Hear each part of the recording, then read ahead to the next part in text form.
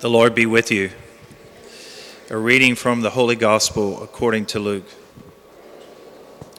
Someone in the crowd said to Jesus, "Teacher, tell my brother to share the inheritance with me." He replied to him, "Friend, who appointed me as your judge and arbitrator?" Then he said to the crowd, "Take care to guard against all greed, for though one may be rich, one's life does not consist of possessions."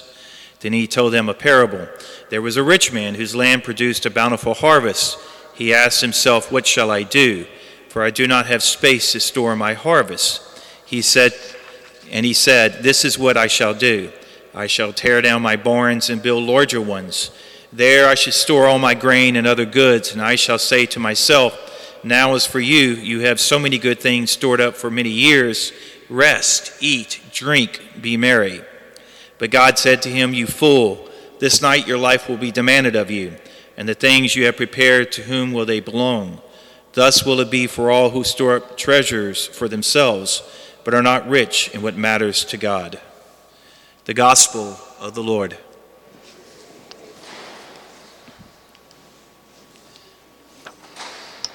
If you want to see a world without hope, without meaning, and without purpose, look no further than the book of Ecclesiastes.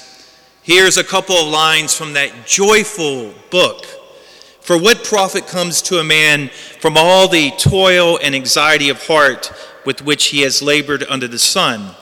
All his days," get this, "sorrow and grief are his occupation. Even at night his mind is not at rest.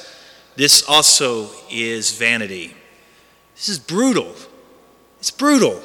And it begs the question, why is this book in the Bible, everyone? And the reason why this book is in the Bible is because we appreciate hope more when we see a world without hope. And that's what the book of Ecclesiastes shows us. Ecclesiastes was written by a Hebrew scholar in the year 350 BC, and he decided, look, I'm going to conduct an experiment. He wanted to know if the human person could find out the meaning and purpose in life without God's revelation. In other words, this author said, guess what, everyone? I'm going to bracket out all the laws and the prophets, and I'm going to use reason and reason alone to discover the meaning and purpose in life. And what Koheleth, that's the author of this book, this is what he determined. That all of our sweat and our toil, guess what? They come to a dead end. There is no wisdom to be discovered, no meaning and purpose life to be discovered without God's revelation. We all end up the same way, dead. And that's pretty bleak, right? It's a very bleak book. Now, there are a lot of people out there who think the same way. And some of these people have influenced society, especially young people. Do you remember the author Christopher Hitchens? He's one of those people. He's the one that wrote the book, God Is Not Great. You ought to read his memoir. It's called Hitch 22, okay? It is hopeless, it's dark, and it's despairing. It's brutal, everyone. Here's my next guy. You ever heard of Friedrich Nietzsche? He's a philosopher in the 19th century. Get this, everyone. He is the father of nihilism. You know what nihilism is? Nihilism is the belief that all of life, there is no objective meaning, purpose, or intrinsic value in life.